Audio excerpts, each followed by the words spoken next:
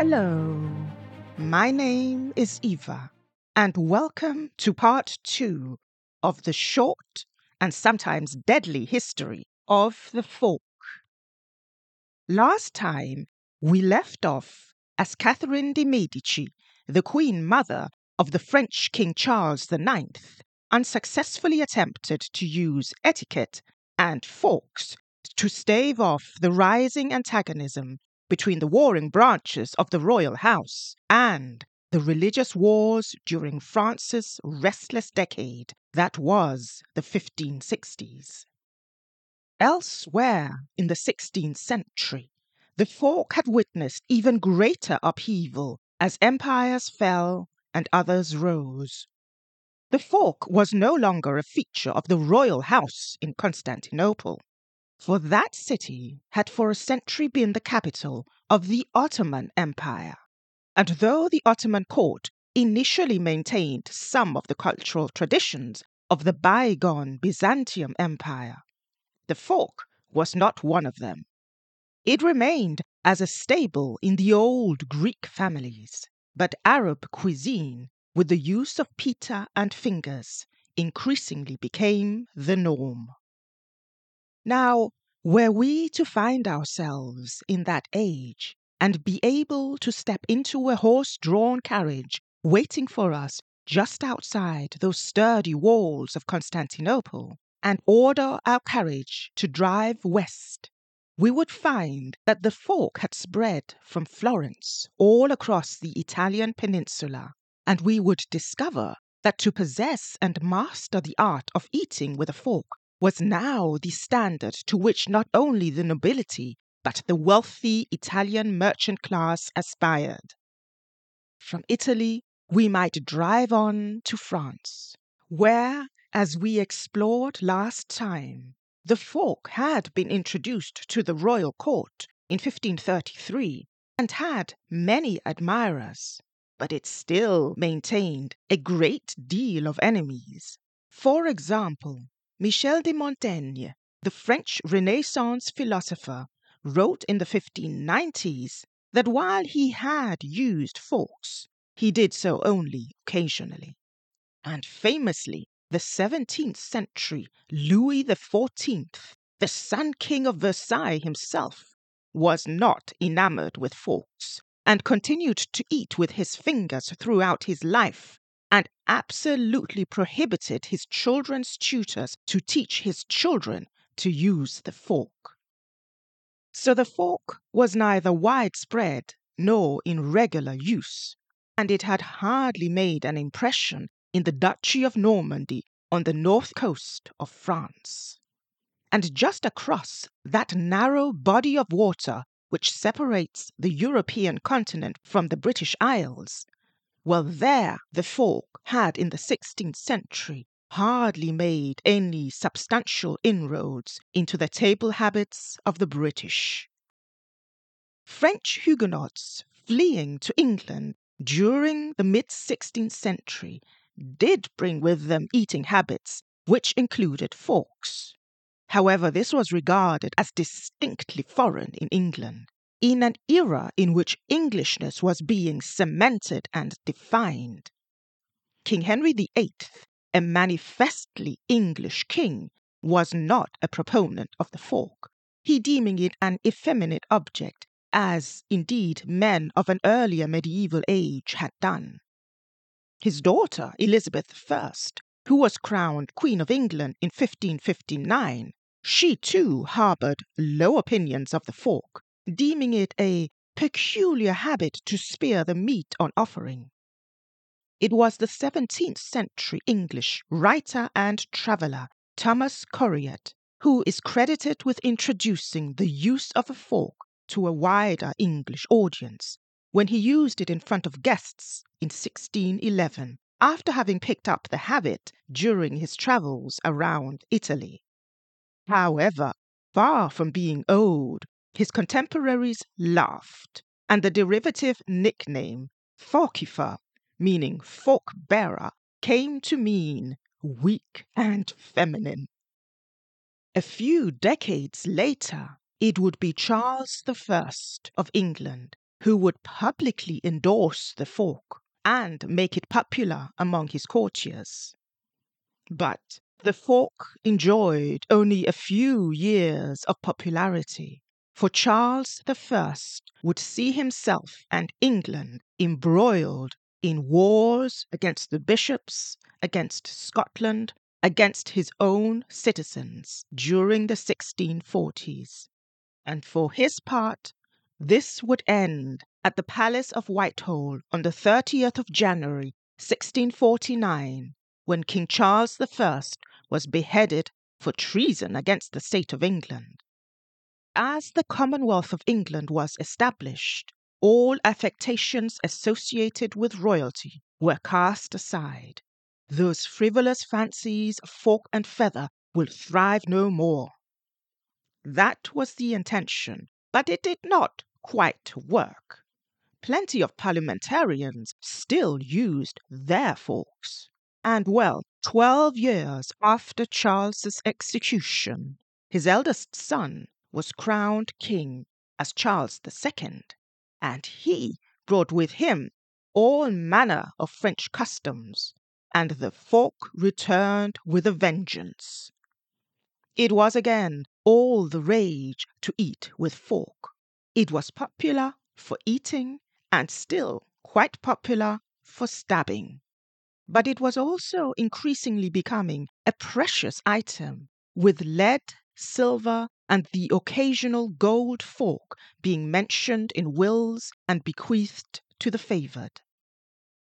Until now, the evolution of the use of forks had been driven by its legitimization by a prominent member of a royal court, as happened in France, or by the transformation of a region's cuisine, as it happened in Italy.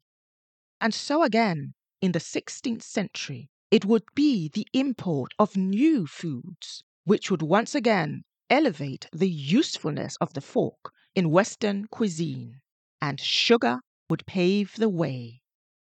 The ancient Greeks had known of sugar, or sweet salt as it was called, from writings received from Indian kingdoms of the 3rd century BCE. But in Europe, sugar was first produced on any large scale from the late 14th century, when the Flemish traders and the Kingdom of Castile set up sugar presses in Netherlands and on the Canary Islands respectively. When Cristoforo Colombo, or as we know him, Christopher Columbus, sailed for the New World in 1492, he took with him sugarcane seeds, and as they grew, enslaved people were set to work on sugar plantations in the Americas, giving the Spanish Kingdom and later the British Empire access to their own extensive sugar mills. And this made the import of sugar suddenly far less expensive than the import from the Arab world, as had been the norm until then. With this, sugar was used far more generously in cakes and small sweets, which were picked off a plate with small, dainty forks. These habits coincided with the emergence of coffee houses in London and the salon in Paris, where men in the former and a mixed group of aristocrats in the latter would meet to debate current news and philosophical questions. In these surroundings, coffee was served with sweetmeats and sometimes cake eaten and offered with a small fork. And as coffee houses were frequented by men from all walks of life, the use of forks gradually spread out across to larger populations, including those who in the 17th century would cross the Atlantic Ocean for a new life in America. For the fork came to America by way of the Puritans, and traditionally, Governor Winthrop of Massachusetts is credited with introducing the first ever silver fork to the newly established Puritan community in Boston. Winthrop himself hailed from a wealthy family from East England, who resided at Groton Manor in Suffolk. His was a comfortable childhood and youth spent in part at Trinity College, Cambridge, a college which even then attracted foreign students who were in the habit of using forks. And perhaps Winthrop may have witnessed its casual use in this setting, or he may have seen it at table at one of his acquaintances' houses, Lady Arbella Johnson, who together with Winthrop was one of the wealthier passengers aboard the Arbella, which sailed for America in the summer of 1630. It was in June of that year that Winthrop was said to have publicly partaken of a meal using a fork. But that fork-aided meal was judged in the harshest of terms as a vain habit and a sacrilegious act against the wishes of God.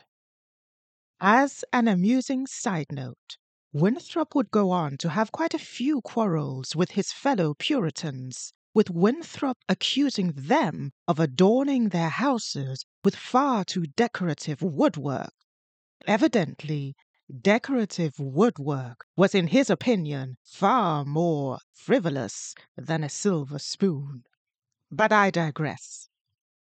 While later churchmen of the Puritan community would argue that the fork, by its very shape, caused the eater to put less food in their mouth than the spoon, and therefore promoted modesty of manner, it would be several decades before the settlers in America were swayed by these words.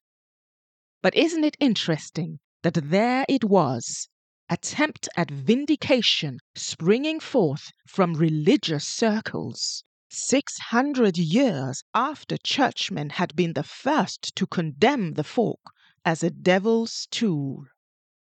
It was, in fact, not until the late 18th century that the fork found its way to the tables of the American elite. And in America, fork users maintained the older European custom of holding the fork in the left hand to pierce the food, and then switching it to the right hand to lift it up to the mouth and eat. In Europe, this custom fell slowly out of favor during the latter half of the 18th century, and by all reports, it has also more or less fallen out of disuse in America. I was in New York and San Francisco a few years back, and I did not see anyone eating like that in any establishment where I enjoyed a meal. But back in Paris in the 17th century, the French salons of the Ancien Regime were frequently hosted by a woman of note who in her private chambers would serve coffee and sugar-coated pastries and provide small silver forks with which to eat these highly sweetened cakes. For the hostess and for any female participant of the salon, the elegant handling of a fork could for a few tantalizing moments reveal the sensual skin of a woman's arm, as writers of the age also commented on. One might assume that the use of forks in such environments as the coffee house and the salon, where people of the Enlightenment socialized, contributed to the fork's acceptance as an object of common sense rather than a devil's tool. It might have been a case of proximity bias, as it were.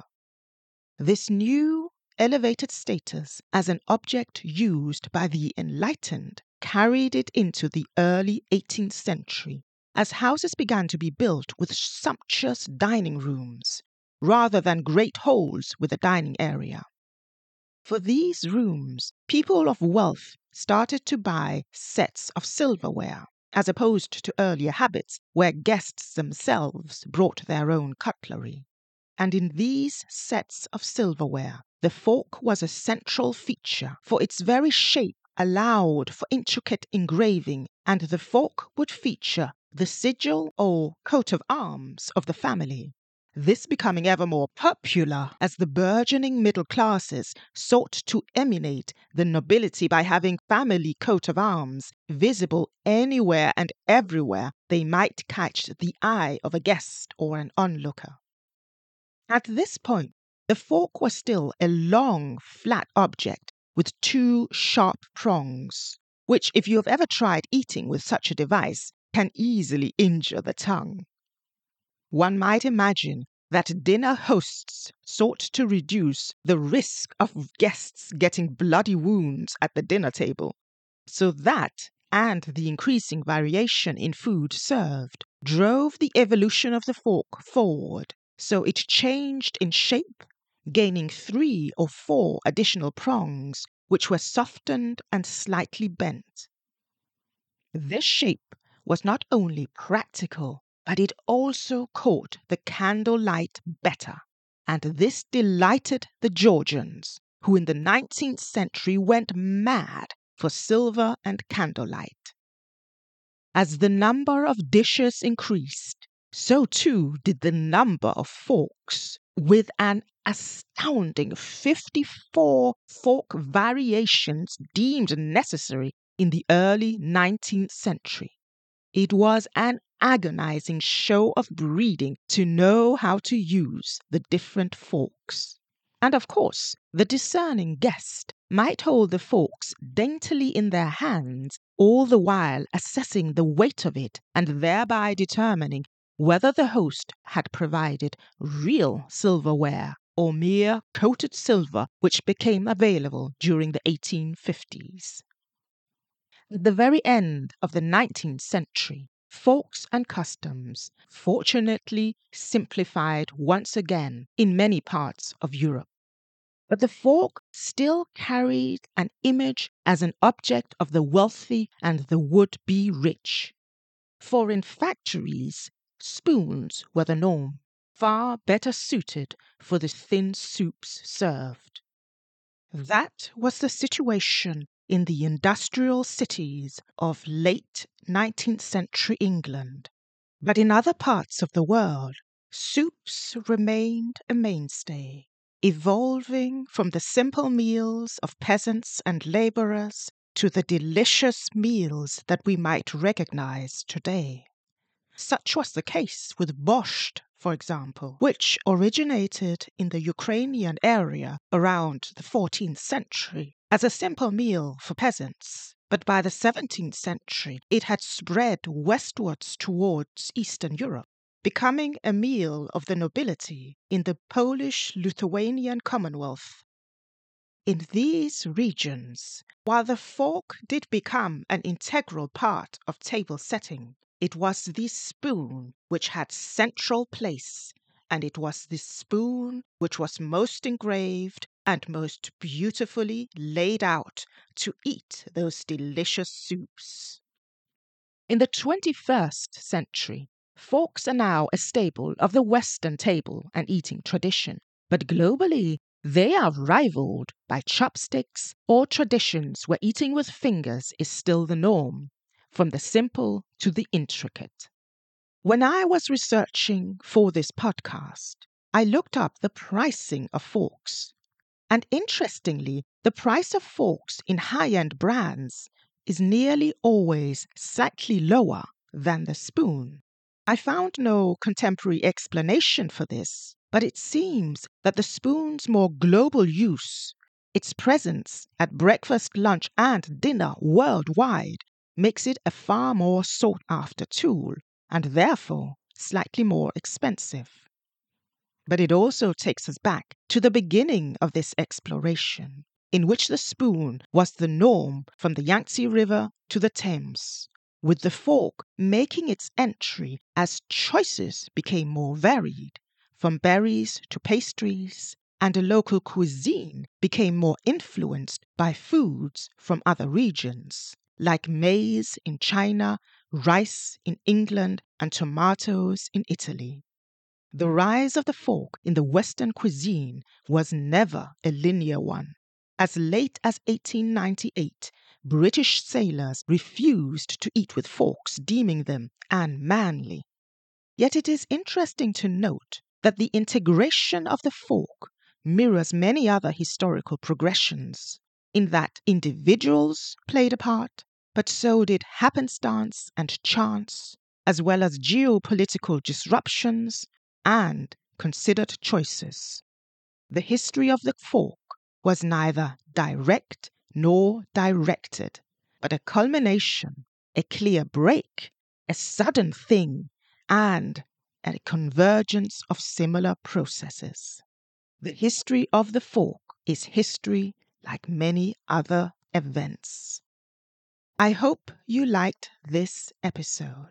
If you did, please consider telling one of your friends about this podcast, Restless Times in History, as it really helps the podcast grow. Until next time, I have been Eva, and thanks so much for listening.